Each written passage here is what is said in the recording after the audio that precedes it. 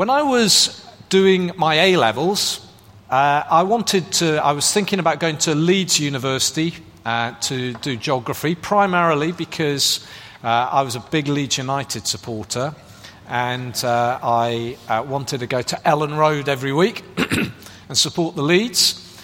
And to get into Leeds, they accepted something called General Studies as an A-level, and I thought that would be quite an easy way of getting an A-level. And basically, General Studies is a multiple choice. You don't have to revise for it, which appealed to me. So I thought I would do General Studies. Unfortunately, it didn't go very well because you have to have a bit of general knowledge to be able to do General Studies. And I remember one of the questions was a multiple choice question, and the question was, who wrote the Brandenburg Concertos? Now, some of you will immediately know the answer to that. I didn't know the answer to that. I foolishly assumed that it was a trick question because one of the answers was Brandenburg. Only to find out very foolishly afterwards that the Brandenburg Concertos were written by Johann Sebastian Bach. Now I know that. I've never forgotten that fact ever since. If I did General Studies now, I might get a bit more than a D. Johann Sebastian Bach was born in the 17th and 18th centuries, and by the age of 10, both of his parents had died. He was incredibly gifted musically. He decided as a young man that he was going to write music for the glory of God. And he wrote in his lifetime over 1,000 cantatas, choral pieces, and musical pieces. And at the start of every authentic manuscript is apparently the letters JJ. And at the end of each manuscript are the letters SDG. And those represented, it was Latin words, and the first was Jesus Java, Jesus help me. And at the end of every manuscript, he wrote the letters SDG, Soli Deo Gloria, to the glory of God. He wrote a multitude, hundreds of musical pieces, all for the glory of God. The proverb we've just read says that a king's glory is seen in a multitude of people, not in a multitude of musical pieces. This proverb over the years has become one of my favorite proverbs. God stirred something in me the first time I read it, the first time I understood what it was saying. I've never preached on it. I've never heard anyone else preach on it. So here goes. Proverbs like this can be understood at several levels. At their simplest, they record something of the wisdom of the day, and they give insight of the culture in which the writer was living at the time he wrote the proverb. The Proverbs, I want you to know that Proverbs aren't exclusive to the Bible, as similar sayings can be found in other non-biblical sources from around the same time. Yet these Proverbs can impart wisdom into our everyday lives. And from next week, as Rob was talking about, we're going to be starting our new series looking at the book of Proverbs over the next 3 or 4 months through to the middle of July. And we're going to be, the title of the series is called Living Well. And the Proverbs will help us to live well in these days. You see, as you look into the book of Proverbs, and this will come out in the next couple of weeks, we will find that wisdom, Proverbs talks about wisdom personified, talks about it as if Proverbs was a person that you could talk to and interact with. And that sort of literary tool is still used today. And yet, there is a much deeper application. You see, the Bible makes it clear that Jesus is the Word of God. Paul literally tells us that Christ is the wisdom of God. And that when Jesus spoke, he only said what God was saying. And so when we see Jesus being assailed by the religious leaders of the day, as we read through the Gospels, we read about Jesus in the book of Matthew. Some of the religious leaders come to him and they try to trap him, and they say, "Who should we pay taxes to Caesar?" And Jesus knows that they're trying to trap him, that it's a trick question. They've given him a bit of flattery before. "We know you're wise, and we know that you don't give in to flattery. So Jesus, should we do that?" And he knows that if he says that they shouldn't give their taxes to Caesar, that the Roman authorities will be furious and that will be used against him. And yet if he says that they should give to the Roman authorities, should give their taxes, he knows that the people are being suppressed by the Romans, and the Romans are bleeding them dry financially. And so he knows that this is a no-win answer. And yet in the moment, Jesus speaks the wisdom of God. And he says those words which most people today have heard: "Render to Caesar that which is Caesar's." Brilliant. The wisdom of God. Secular commentators still consider Jesus' words as some of the greatest words ever spoken. You see, the wisdom contained in the Bible finds its ultimate fulfillment in Jesus Christ. Proverbs 14:28 doesn't at surface level seem much of a proverb. You're not much of a king if you've got no people to rule over, are you? And yet I believe this proverb is hugely encouraging for us as Hope Church in 2015. Why? Very simply, Jesus is the King of glory. God has given him a name which is above every name, that at the name of Jesus, every knee should bow, every tongue should confess that Jesus Christ is Lord. He is the Lord of lords and the King of kings. And Jesus' glory will be ultimately demonstrated to every power and principality by millions upon millions of people who have been saved by God's redeeming love expressed in Jesus' sacrificial death on the cross.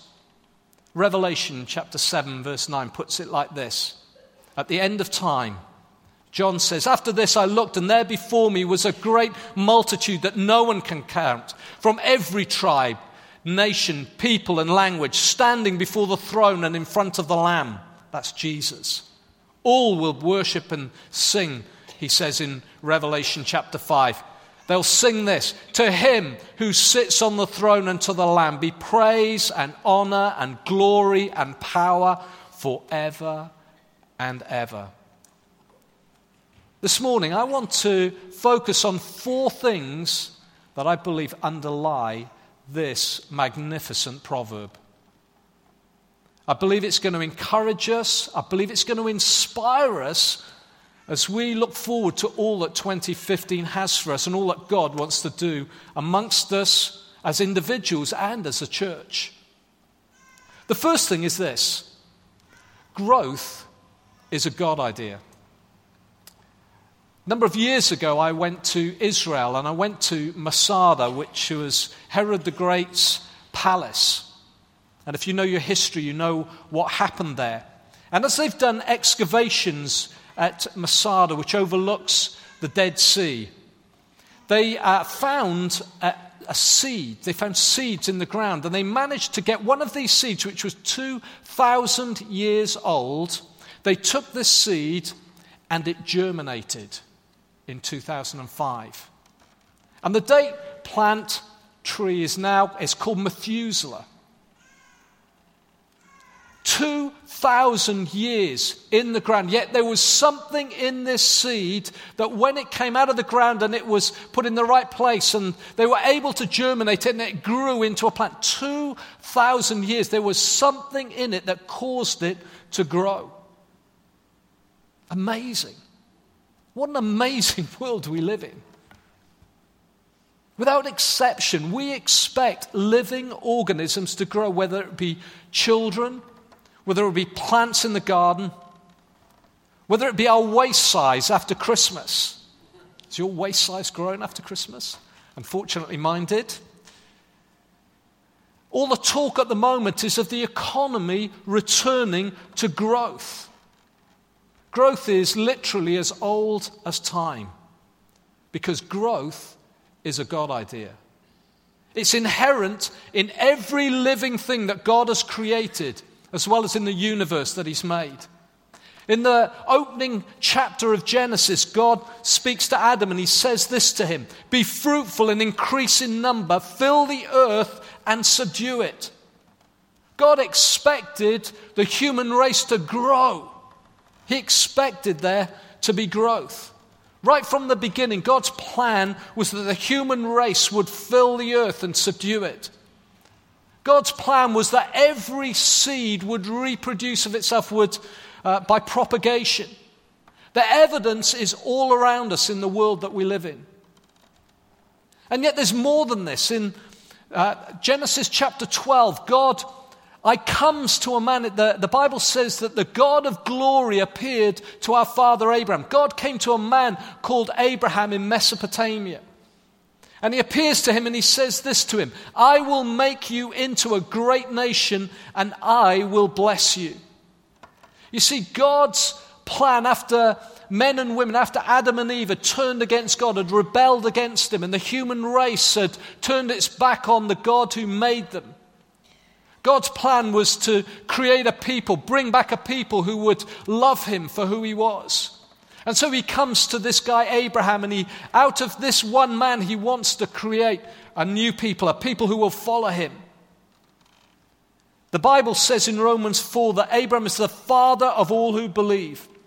In Galatians, Paul says this: "If you belong to Christ, then you are Abraham's seed." You see, the story of the Bible is how God brings about a people set apart for Himself, what we now call the church.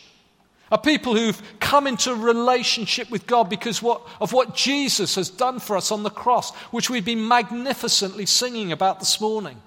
Jesus has made it possible for us to have a relationship with God through His death on the cross on our behalf. Growth is a God idea. Jesus said that His Father was a gardener in John chapter 15. The point He was making is that in all that God does, He's looking for growth. Even when it feels like He is disciplining us or pruning us, it's because He wants us to grow healthily. God is committed to growing His church. The psalmist tells us that unless God is at work, the church won't grow. He says this in Psalm 127: "Unless the Lord builds the house, its builders labor in vain." We can do everything to facilitate growth, but it's God who gives it. What about you? What about you at the start of 2015? Maybe you feel stuck. Maybe you feel that you haven't been growing for some time.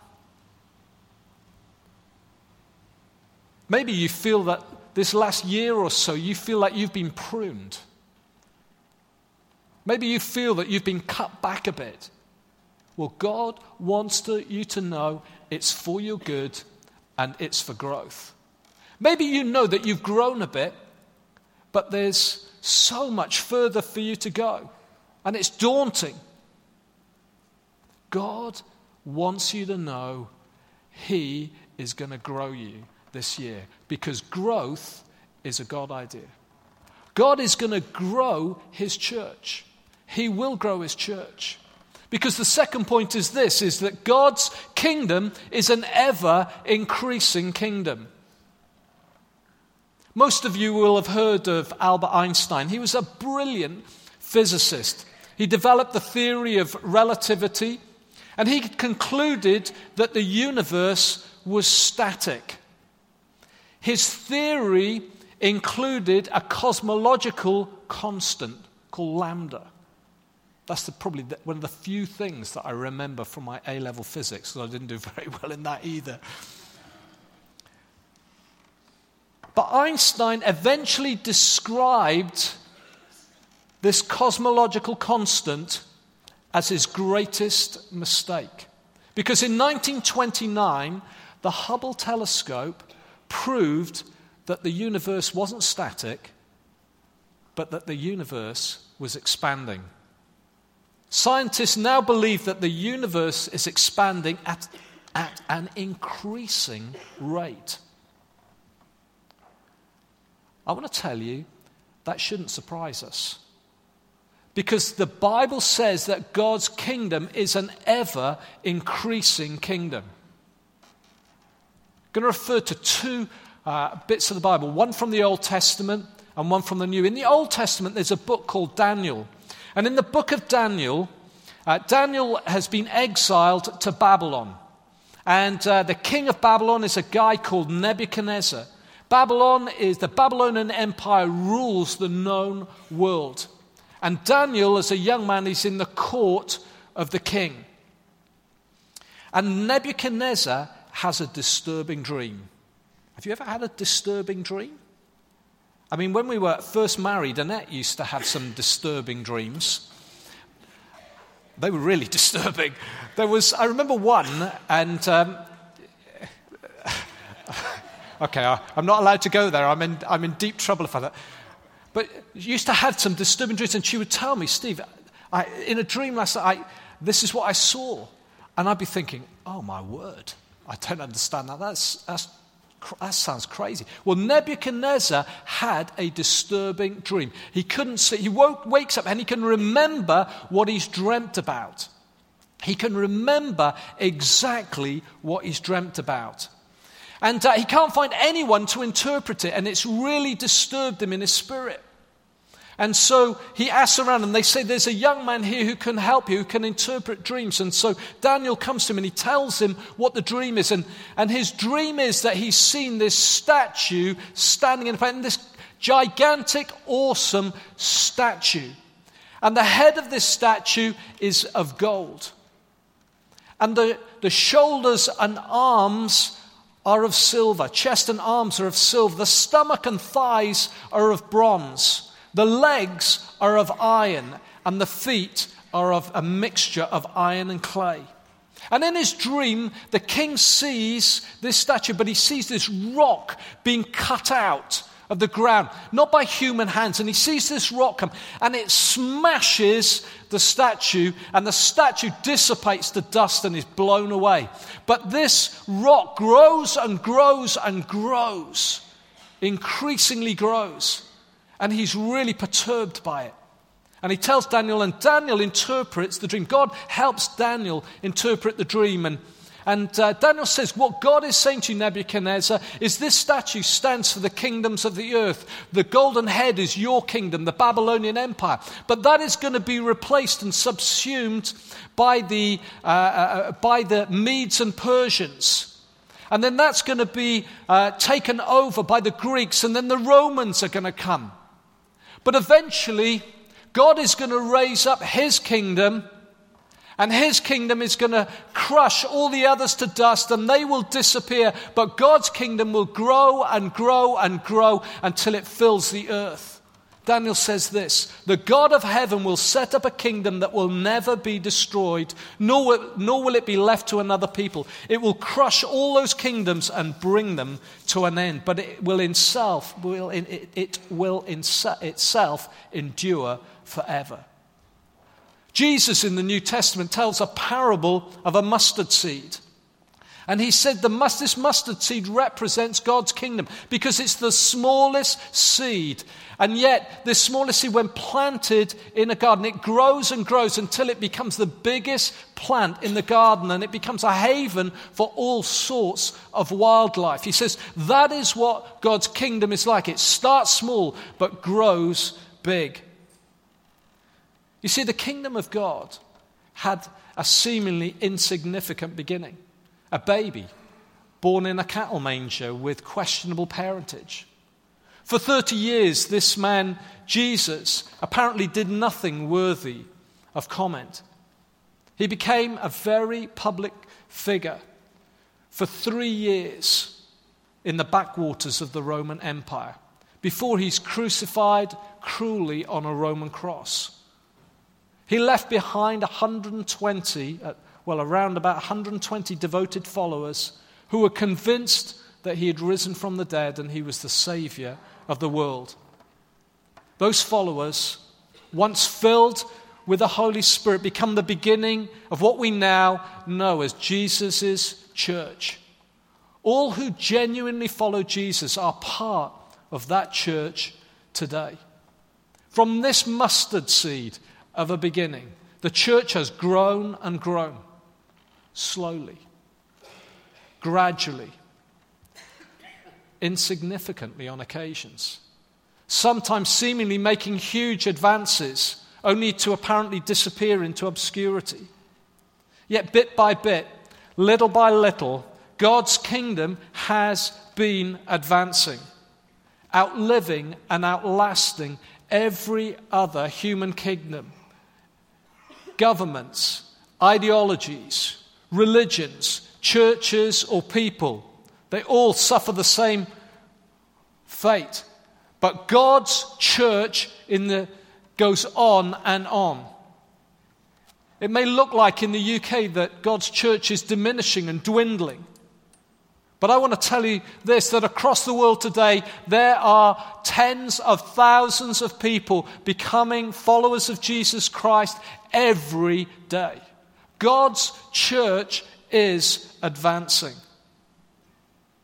Ultimately, every knee will bow and every tongue will confess that Jesus Christ is Lord. You see, this isn't a conquest of power and of domination. This is a victory of love, mercy, and grace. You see, the statue that Nebuchadnezzar saw stood in the way of what God wanted to do. The Bible calls such things idols. God doesn't want there to be idols in our life, doesn't want there to be idols in our nation. What's standing in the way of what God wants to do in your life this year? Money? Self-centeredness? Fear? Love of work? What is it that's stopping you being all that God wants you to be, growing in the way that God wants you to? God wants to smash it out of the way so that you can know him better. That's why as a church we've been talking about changing culture. We want the culture of the church here to increasingly be a grace-filled culture. We want Jesus Christ to be exalted here in this church. That's why when we talk about Proverbs, when we talk through Proverbs in the coming months, Jesus Christ is going to be at the center of what we talk about, because it finds its fulfillment in him. Doesn't mean that we're going to be, every proverb we're going to be relating to Jesus, but Jesus Christ is the wisdom of God. We want Jesus to be the very culture of this church, the love for Jesus. We love the Word of God. We love the presence of God's Spirit. If we're going to be all that God wants us to be, if we're going to grow in the way that God wants us to be, we need to get our culture right. We need to be worshippers of Jesus Christ. We're not to be a church who is politically correct. We're a church who believes and teaches the truth, what God says in his word. We're to be a people who love community. Love community, love the community of God's people. We are the church, God's people. We're to love those around us. We're to bring community wherever we go. God's love wherever we go, whether it be in work or at home. And we're to be those who communicate the gospel, because God's kingdom is an ever-increasing kingdom. Thirdly, God doesn't care about numbers, but he does care about people. Sometimes as a church leader, when you go into meetings with other church leaders, they can be a bit of a nightmare. Because what happens sometimes, they all too often can end up in comparison of church size. So how big are you? How many people do you gather on a Sunday? And you can go into a meeting, you can leave a meeting discouraged because you can talk about, our Christmas, we had 700 people at our carol service. And you're thinking, we didn't have 700. Oh no, that's terrible. And you go away and you can feel as a church leader, you can feel depressed. You can go away from meetings depressed because you're focusing on the wrong thing. You're focusing on human measures, on numbers. You see, this world focuses on success. We live in a very consumerist culture. And so loyalty and commitment mean very little. And so people will go wherever there is something, maybe a charismatic preacher, and it can gather a big number of people. And literally all that's happening is they're being drawn from other churches. That's what happens. That's what can happen. That's not really good. That's just moving the chairs around. It's like moving deck chairs on the Titanic. There's no growth there at all. We need to know that God's church is to be countercultural. We're not those who look and measure the way the world does. Maybe you came in this morning. Maybe you've got little children, okay? And you come as a couple. And one of you spends the whole meeting, the first part of the meeting during the worship, all you're doing is looking after your children. And you can feel in moments like that, what's the point? I may as well not bother being in church. I may as well be at home. I want to tell you, you are being countercultural when you come in, because the world will tell you you're wasting your time. I want to tell you, you are sowing a seed into your little ones. Okay? In that moment, you may not feel that you've engaged at all, but God wants you to know you are sowing something into your little one that is for their future. You are sowing a seed that will have an impact in their lives, because that little one will grow up knowing that they come to church, that when there's worship happening, they will feel comfortable with it. We live in a world where there are so many children who don't have fathers. They grow up without fathers, and they don't know the presence of a father, and it has a massive impact on their lives in the way that they grow up. It's true, isn't it? When you bring your child, and when you're carrying your little one, and when you're worshiping God, and when you're helping them maybe just do some coloring or whatever, and the worship's going on, something is soaking into their spirits. Because we are God's people. We're not interested in the way the world measures success. We are countercultural. You see, the Bible term is not success, it's fruitfulness. Fruitfulness. Jesus says we are expected to bear much fruit. And the Bible talks about fruit in terms of people coming to faith, people who don't know Jesus coming to know him, people growing in godly character, people doing kind things. All of those things are fruitfulness. I read a passage just before Christmas that I've read many, many times. But I want to tell you, I've never really appreciated it. It's the beginning of John chapter 4. This is what it says. The Pharisees heard that Jesus was gaining and baptizing more disciples than John. When the Lord learned of this, he left Judea and went back once more to Galilee. Now he had to go through Samaria. Jesus is seemingly having success. The religious leaders say, oh, wow, he's successful. He's baptizing more people than John. Wow, this is the one, he's really being successful. When Jesus hears it, what does he do? He walks away. Jesus walks away from what the world views as success. He walks away because he's not interested in the world's measure. He's not interested in being flattered by the world. And Jesus walks away and he goes to Samaria. He goes to the place that the religious leaders would have hated. Because Jews and Samaritans, there was strife, enmity between them. Jesus goes to a well in Samaria. He's tired, he's hungry, his disciples have gone to get some food from the village, and he's sitting by a well, and a woman comes out. Not any woman, a woman with a checkered past. And Jesus starts up a conversation with her. And as a result of that conversation, this woman comes to know the living God. And she runs back into her community and says, "Come and meet a man who told me everything I ever did." And the whole community is impacted in this moment. Jesus walks away from what the world considers success and goes and is incredibly fruitful. And a whole community is changed as a result of it.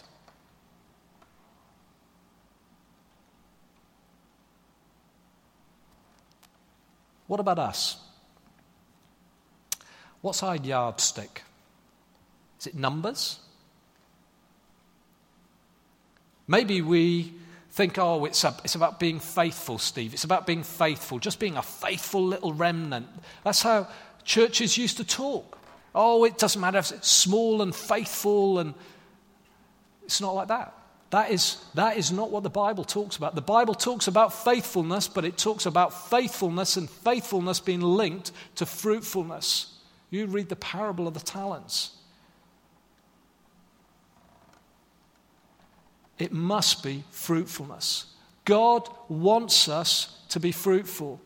God wants you to know that you have been fruitful as a church. He wants you to know we've been fruitful. God has used us to plant out Life Church in Southampton. 150, 160 gathering in Southampton this afternoon. Junction Church in Eastleigh, which we planted out in the last 5 years. Getting on for 100 people gathering on a Sunday. Dave and Amber doing a fantastic job. We sowed them out from here and they are bearing fruit. We sent a number of people down to Bridport. Last year we baptized, those of you remember the baptisms at the end of the year. There were some fantastic testimonies of students who'd come to faith in the last year.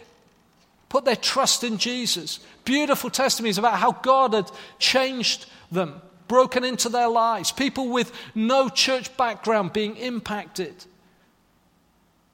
We've seen people growing in God. Phil's testimony this morning about what God did in him, been doing in him over these years through freedom in Christ. Numbers of people being impacted, growing in their faith. In the soup service, just reaching out to people on the streets on a Thursday night. The Christmas meal they had, there were 60 people, number of people in there as well who were serving and caring for them. There were 60 people I walked through. There was such a buzz. I just thought, I was so proud of the people who give themselves every Thursday night, rain, wind, snow, cold. They're out there serving soup to people who are less fortunate. The farmer's market, out this morning, serving out there, giving people cups of tea and coffee, looking for an opportunity just to chat to them and show them in a practical way the love of God. The Ark on a Friday, mums and toddlers group, many mums coming in here into this building for the first time. And we just want to demonstrate to them that God loves them. All sorts of other things our youth work, our children's work, starting a Christians Against Poverty debt centre, street pastors, some of you involved in street pastors caring for people out on Friday and Saturday nights on the streets of Winchester. There's a couple who've been with us for a while. They've just gone off to Germany. And Louis and Vanessa we're talking about how they have been so blessed. They have traveled all around the world. They've been to many churches, but they were saying, I wasn't there, but they were saying to friends on New Year's Eve, we have been impacted so much by being in this church, by the care of people. As Vanessa has been going through chemotherapy and people have cared for her and taken her into hospital to her appointments and looked after her. We have grown as a church. God has been growing us and stretching us. And yet God isn't finished with us yet. God has so much more that he wants to do in you, and he wants to do in me, and he wants to do in the church. Maybe you've been going through difficult times. I want you to know that you can be fruitful even in the midst of difficult times. This is what Paul says to the Corinthians. Therefore, we do not lose heart, though outwardly we're wasting away. Do you feel like that? Outwardly, everything's falling apart. Everything's dissipating. Paul says this, yet inwardly we are being renewed day by day. For our light and momentary troubles are achieving for us an eternal glory that far outweighs them all. In the midst of difficult times, in the midst of when things are going wrong and your world seems to be falling apart, if you keep looking to God, if you keep trusting him, if you keep holding on to his hand in the midst of those times, God will grow you. God will use your situation and turn it for good, because that's what his word promises. All things work together for good to those who love God. Hallelujah. God doesn't care about numbers, but he does care about people. Finally, and very quickly, God will be glorified. God has always dwelt in glory and will always dwell in glory. God's glory is who he is. Moses asked God to show him his glory in the book of Exodus, and then God agrees to pass by Moses. Moses isn't able to look at his face. He's got to turn his head away. But as he goes past, God declares this about himself. The Lord, the compassionate and gracious God, slow to anger, abounding in love and faithfulness, maintaining love to thousands and forgiving wickedness, rebellion, and sin. That is who God is. That is God's glory. God's glory is who he is. Hebrews tells us that Jesus is the radiance of God's glory. God's desire is that we declare his glory. We declare who he is to this world around. The Westminster Shorter Catechism says this: what is the chief end of man? And it answers this: man's chief end is to glorify God and to enjoy him forever. God wants us to be a people who glorify him, but don't do it with miserable faces, as if it's hard work. God wants us to glorify him and to enjoy being his children. God doesn't need more glory. God is totally satisfied in who he is. God wants to be glorified because he wants to share his glory with us and because he loves us. Let me read you a couple of verses as we come to a close. Romans chapter 9.